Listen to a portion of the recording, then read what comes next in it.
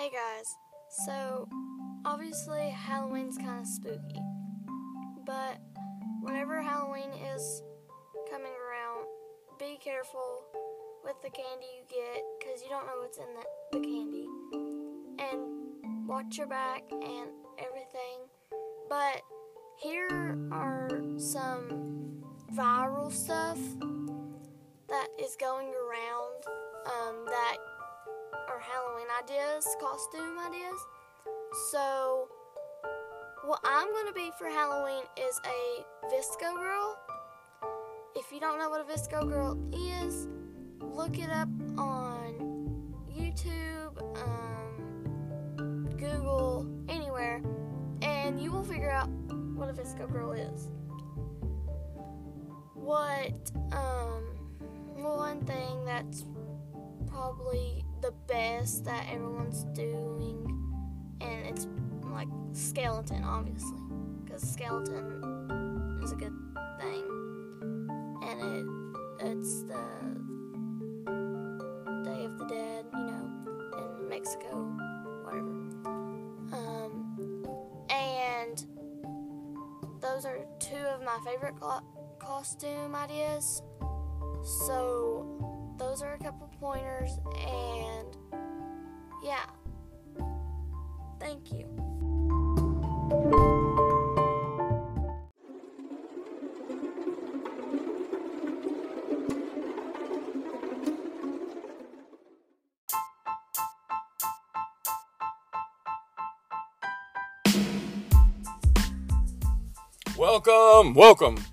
Welcome to the weekly podcast. Thanks for clicking on the button and tuning in.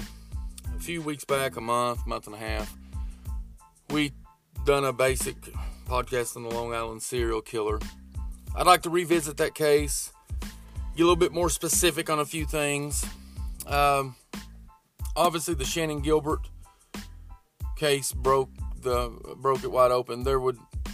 If they wouldn't have been kind of looking for her, they wouldn't have discovered the bodies, which there had been discoveries in that area for years. 96, 2000, on up 2010, 11. But anyway, Shannan Gilbert's case is kind of what brought the attention to that. Which I'm under the assumption that they didn't even start searching, really. They had that dog out there, and they say they were searching for it, but they were using it as a training exercise, and they stumbled upon the body of Brainerd Barnes. And I'll get into more depth of that, but a couple things. I'd like for the 12 listeners to go to Apple or wherever you get your podcast and give a 5-star review, because I need them to conquer the world. So I appreciate that. And I just thank the people that do listen. I know it's, one man, one closet, one phone operation. But I'm trying.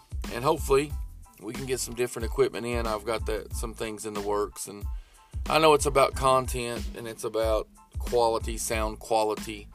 And it's also got to be a bit of entertainment involved, because, hell, the same story is the same story, That's like they talk about plagiarism, and I get it, that whole deal with crime junkies and whoever else, but, hell, there's only so many ways you can tell the same fucking story, whatever. I get what the other people are saying, reading a thing word for word, but, it's not like these podcasters are out with a fucking shovel and a book and out there with their damn paper going door to door and getting the information, The information I'm going to give you is mainly come from a book called Lost Girls by Robert Kolker. I personally think it's an amazing book. But for those of you all that think that I was down in Gilgo Beach going door to door and maybe sifting through some sand and underbrush, or, deep diving in some marsh, I wasn't. I was still here in the lovely hills of East Tennessee, and my country ass was nowhere near Long Island. So, whatever. But I do want to touch in on this, Shannan Gilbert, the 911. I want to talk to you guys a little bit about that. And I want to talk about a little bit of some police corruption inside that Suffolk County place. Stinks. I mean, people don't want to believe that cops are involved or police are involved, and they may not be. But it's just some fucking weird coincidences going on in that case. It's strange to me. They want, Shannon Gilbert's case is not connected, and I can see why they would say that. And it does make sense if you're running through that marsh, depending on how bad it is. If there's trenches in there to help drain that out, she could fall in one. It could be real muddy. And those jeans, yes, she's running through the marsh. The jeans are muddy. They're sticking to her. They're wet. It's disgusting. Yes, it's going to be easier to just take them off. I mean, some of that, I get it. It's not the craziest shit I've ever heard, but it's so crazy that out of everywhere a Craigslist prostitute can run, she happens to run in the general area of 4 more Craigslist prostitutes. And I mean no disrespect by that, but it just is what it is. And that to me is strange. So I want to talk about that Shannon and Gilbert 911 call. I want to talk about police corruption inside Suffolk County. Not police corruption, the DA included. So just corruption in general inside the government of Suffolk County. Those that bring criminals to justice, we'll say. But I need 5-star reviews. I need some help. I mean, I get it. There's 5 million podcasts to listen to. Why would you want to listen to me sit in my closet? Makes sense. I get it. But just those that do find it somewhat entertaining, please, for the love of God, give me a 5-star review. And if you don't feel in your great conscience that you can do such a thing, if you feel like it's nothing but a bold-faced lie, if you give me a 5-star, then just don't do anything. Because you remember what your mama said when you was little, if you don't have anything good to say, then just don't say anything. That's words of wisdom right there. But I want to say thanks. I want to say welcome to the weekly podcast. Let's get it going.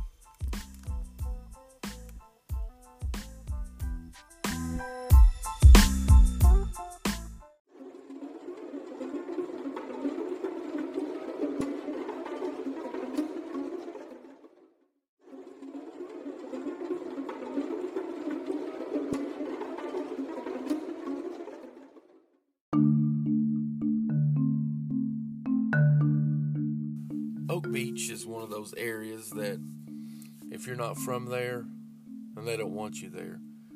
They hate outsiders. They're particular as hell. A very close-knit group of people that are out in Oak Beach because they want to be left alone. They don't want your drama out there in their neighborhood. So it's a very private and real territorial place. So if you're an outsider, you're just not welcome.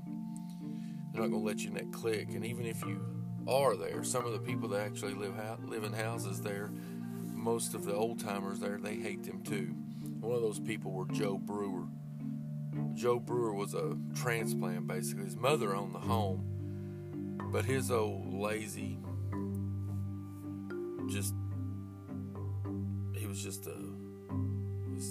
not very clean. His hygiene was bad, and just unemployed, just wealthy. His family owned tons of property all over Long Beach, apartments, houses, everything. And you may have seen some shows that whenever they show the reenactments that they've got his home pristine, but from what everybody says, it's like it could be on an episode of Hoarders, that it smelled of cat piss. But Oak Beach watches out for Oak Beach. And so the quicker that prostitute, the one that was acting crazy and screaming, running up and down the road, leaves, the better. That's exactly what they were thinking. So I want to kind of just go a little more in-depth into Shannon Gilbert's case. It's the only one that they have any information about. I mean, they might know where some of the others were before they went missing, but all they know is what they were doing right before they went missing and where they ended up at, buried or dumped. But last night of April 2010, Alex, which was Shannon's boyfriend, went out on a date, actually having a good time. They had hit a little rough spot. And you got to keep in mind that, and I don't mean any disrespect, but they had issues with drugs. They had issues with alcohol. You know, Alex had broken her jaw. She had a metal plate put in it. I'm not saying he was like that all the time, but the fact that it even happened is enough. These were street smart people, you know, and like I said, I mean no disrespect in that, but these were not, they had issues, period. They had issues. But this night, you know, they were doing better. Watched a movie. I went and grabbed some food at Taco Bell. And Alex was thinking, you know, maybe that they'd turned a corner. Maybe Shannon would go back to school, finish up some of her school, and both of them can kind of start living a clean life or free of prostitution. But not tonight. It's not going to happen that way. Shannon's got to meet up with Michael, which is Michael Packer, driver, after the movie. She told Alex she'd text him later. Around 1 a.m., she texted, said, "I'm going in for a call. I'll call you right back." And maybe it ended with an "I love you." Maybe it didn't. Alex couldn't remember. And one thing you got to know, too, is Michael Packer, driver, this wasn't the first time he drove for her. And the driver is the lifeline for these girls. They're not going to hire a driver and it be somebody that ends up teaming up with fucking Joe Brewer and they decide to kill Shannon. It's just not going to be like that. The Michael Pack was her lifeline. It was her way out.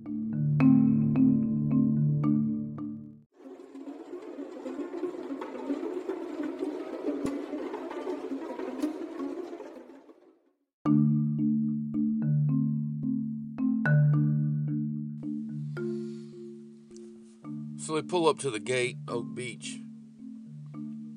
Shannon, Mike, her driver, ring the bell. It's a gated community.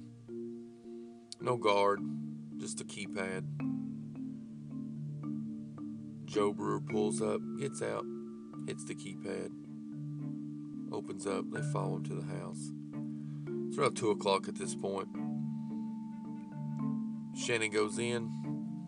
And Michael knows about the errand they're going to run. Doesn't really know details, but he knows that he's aware that Shannon and Joe have made arrangements to run an errand together. So Joe Brewer and Shannon Gilbert leave together, do their thing, come back. Now, I don't know how long they're gone. A few minutes, 20 minutes, 30 minutes, whatever. About 20 minutes after they're back, Shannon calls Michael, wants him to go to a CVS that is a good distance away to get some KY, some playing cards. I can't say it without laughing. I'm sorry. I apologize. I know it's not funny, but that is kind of funny. But anyway, he's not going. I don't know if he's not going because he's not, by God, going to buy KY, or if he just don't feel like driving. Probably both. So anyway, Shannon's like, you know what? I'll get my own fucking way home. I'm done. Whatever. No, she does say, I'll find my own way home. Well, she doesn't mean that probably, but he doesn't obviously take it that way because he doesn't go. But in the third hour of the date, he hears a tap on his window, and it's Joe Brewer stating that Shannon has tripped out. She is freaking out, and he wants her out of his house. So Michael Pack goes in. Him and Joe Brewer are now standing in the living room together. He thinks she's kind of messing with him, but he sees this is not a joke. Then he also sees that she is on the phone with 911. Now, this 911 call lasts 22 minutes. She apparently is on the phone to 911 as she is running about the neighborhood, because what happens next is Michael leaves the house, goes back to his vehicle. Joe is up on a balcony because he had abandoned the mission and said, "It's Michael, it's your problem." So at this point, Michael's outside. Joe turns to go back around in his house. Next thing Michael knows, Shannon comes bolting out of the house.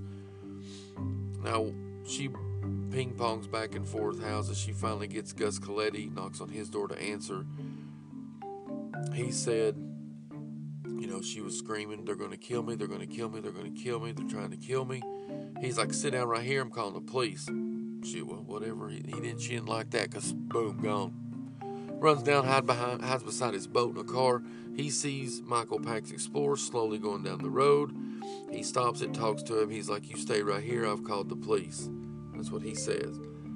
Michael Pack does not stay. He leaves. And the further he gets away from Oak Beach, the faster he goes. Which, he's not understanding why Shannon even called the police. It must have been something that really scared her to do that. But people say drug-induced, cocaine, whatever. That wasn't the first time she'd done cocaine, I assure you. And Alex Diaz, her boyfriend, had made it real clear that they've done cocaine many a times, and he's never fucking seen her act like that. Now, this guy broke her jaw, put a damn metal plate in it. Obviously, something scared the shit out of her. But what was it? But my bigger question is, what's on this 911 call? How does this 911 call end? That's the question I have. That's what I want to know. Because it would tell us so much. Does it end in her saying, "Oh shit," and the line going dead? Does it end just abruptly? Does she say, "Oh, okay, never mind, thanks"? How does it end? What does she say? What do they say to her? It's obviously something that would either make them look calloused or stupid, because they are fighting tooth and nail to let the judge had already said release the tape. This is recently, and they're not releasing it. I guess they're appealing. There must be something on there, obviously, that they don't want anybody to hear, because it's a 22-minute call that would tell quite a bit about what went on. I would promise you that. So they obviously know more than what we know, because they're pretty confident that she just drowned. But what would cause someone to... Now, they find her clothes, her phone, her purse, all in a general area, not too far behind Peter Hackett's house. Now, she was last seen running from Gus Coletti's. Peter Hackett's house, in comparison where Gus Coletti's is not next door. It's a pretty good distance. So their testimony is, okay, the police arrive. They cannot triangulate where Shannon's calling. She has got a 22-minute 911 phone call. They cannot triangulate it then. It is not until Gus Coletti's phone call and they realize where they are located. They say they were there in 30 minutes. Whatever. The point is, when they got there, she's not here. Oh, okay, thanks. They don't care. They really don't.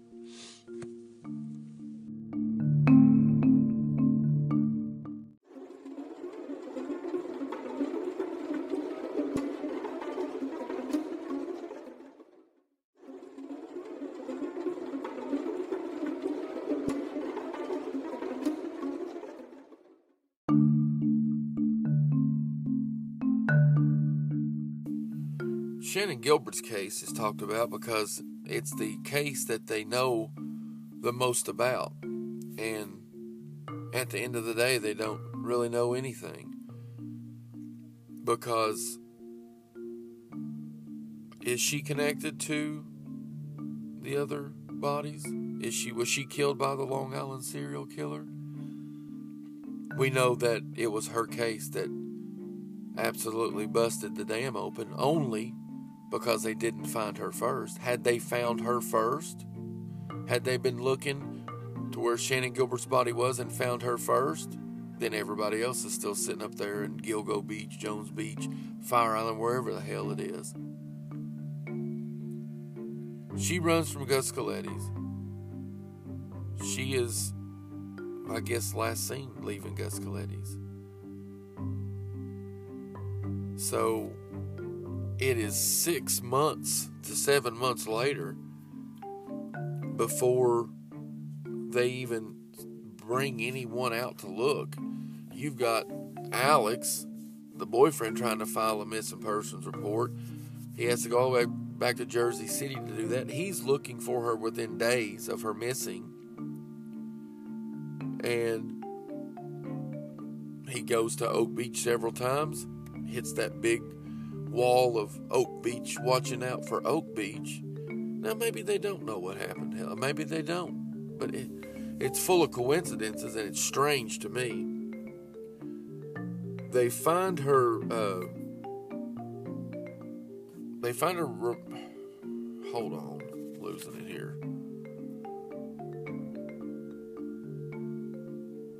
December the 6th. I want to be accurate on this, so I apologize. I'm looking at my notes here. I want to be accurate on this. December the 6th, 2011. On day 2 of the new search, the police move from Ocean Parkway to Oak Beach. That same day, they find Shannon's pocketbook, ID, cell phone, jeans, and shoes in a marsh, steps from where she was last seen on Anchor Way. It takes... Okay, guys, let's do some math. If you wanna. May the 1st, 2000 and... what is it? 10. I know it's 10. All the way December 6th, 2011. That's a long time. So, the thing about Shannon's case, and I really did not realize this, 6 months after she goes missing, 7 months, whatever it is, they find remains. That's when they find the 4 burlap, they find 10, 11 victims in all, but the 4 girls that were kind of combined together or looped together were, I'll talk in more in depth about them later. I mean, they were pulling bodies out of the ground left and right there, but they never found Shannon. It took them right around 18 months. But I guess my question is, what caused them to go back and do that particular type of search? They get a tip, and they may have got a tip of something. But you're going to tell me that for 18 months, her purse or phone or pocketbook is all within a general area, and then 3/4 of a mile away across a marsh, there she is, 15 feet from the road, 100 feet, whatever it ain't much. That's just odd. And what's even more odd is even if you're in the craziest cocaine crazed state of mind that you are, I mean, and you're running through a marsh and you decide, oh, these pants are so wet, they're muddy, oh God, I can move so much better with them off, and you decide you're just going to go ahead and dump your damn phone, your purse, your hat, and everything else right there in the same spot. I want to hear the 911 call. I think it tells us a lot. And if you don't think Oak Beach would watch out for Oak Beach, then you're fucking crazy. It's a tight-knit, crazy bunch of people out there, I assure you. So I want to give you my theory next.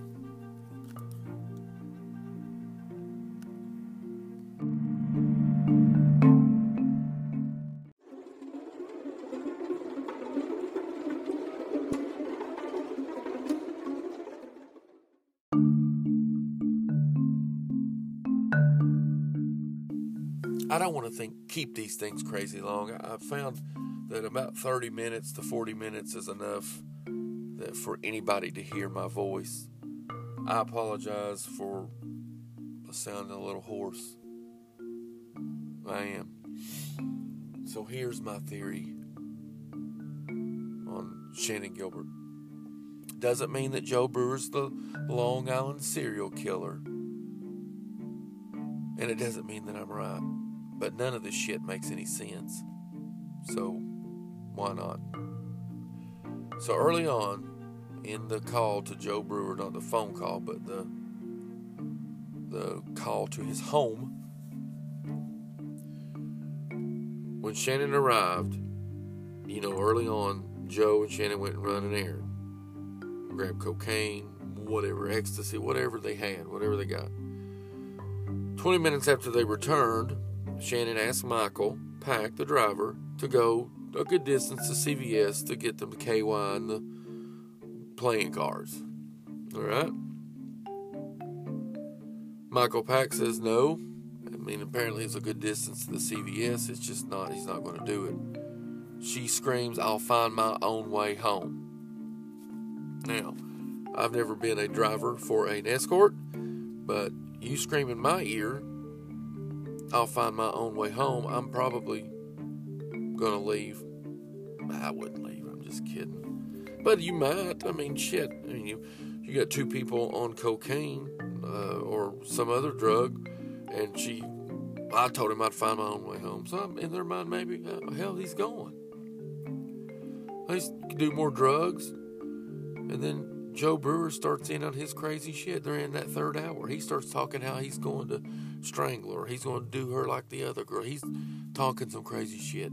He's maybe talking about Peter Hack. And maybe, you know what, never know what's going to be. Whatever it is. And we're talking about a street smart, hard-nosed prostitute gets so fucking scared that she calls 911. So you know it was bad. So now here is where it gets a little tricky. Joe Brewer notices, holy shit, that driver's still sitting out there.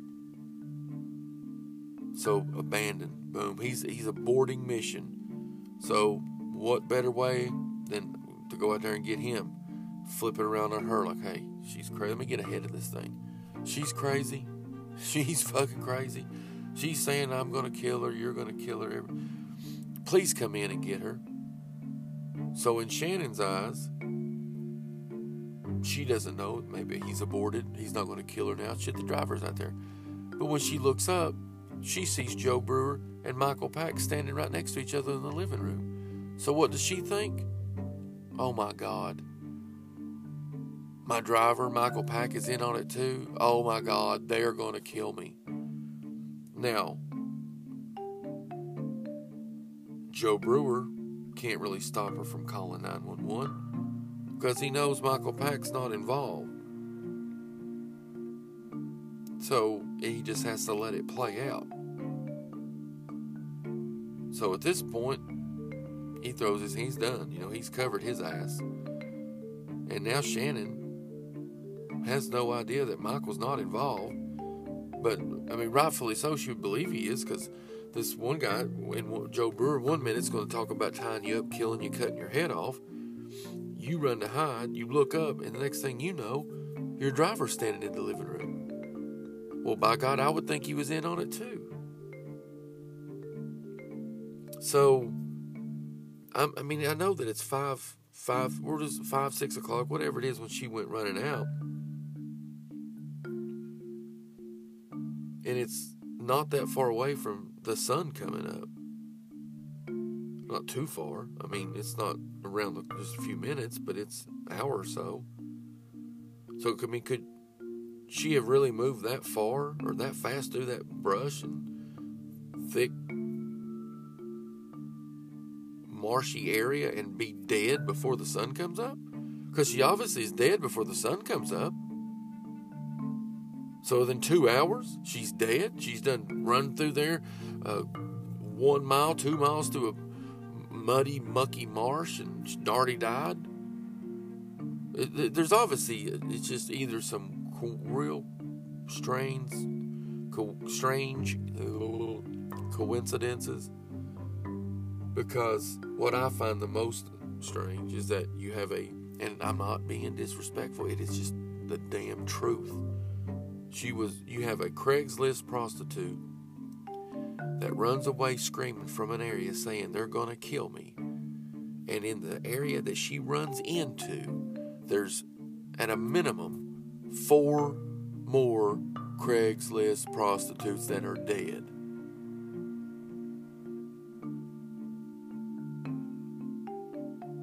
Next week, I want to talk about the corruption side of that department.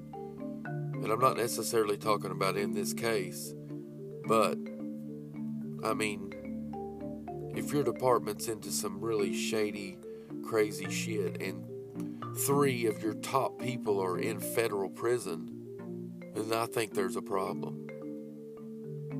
Thanks for listening to the Weekly Podcast.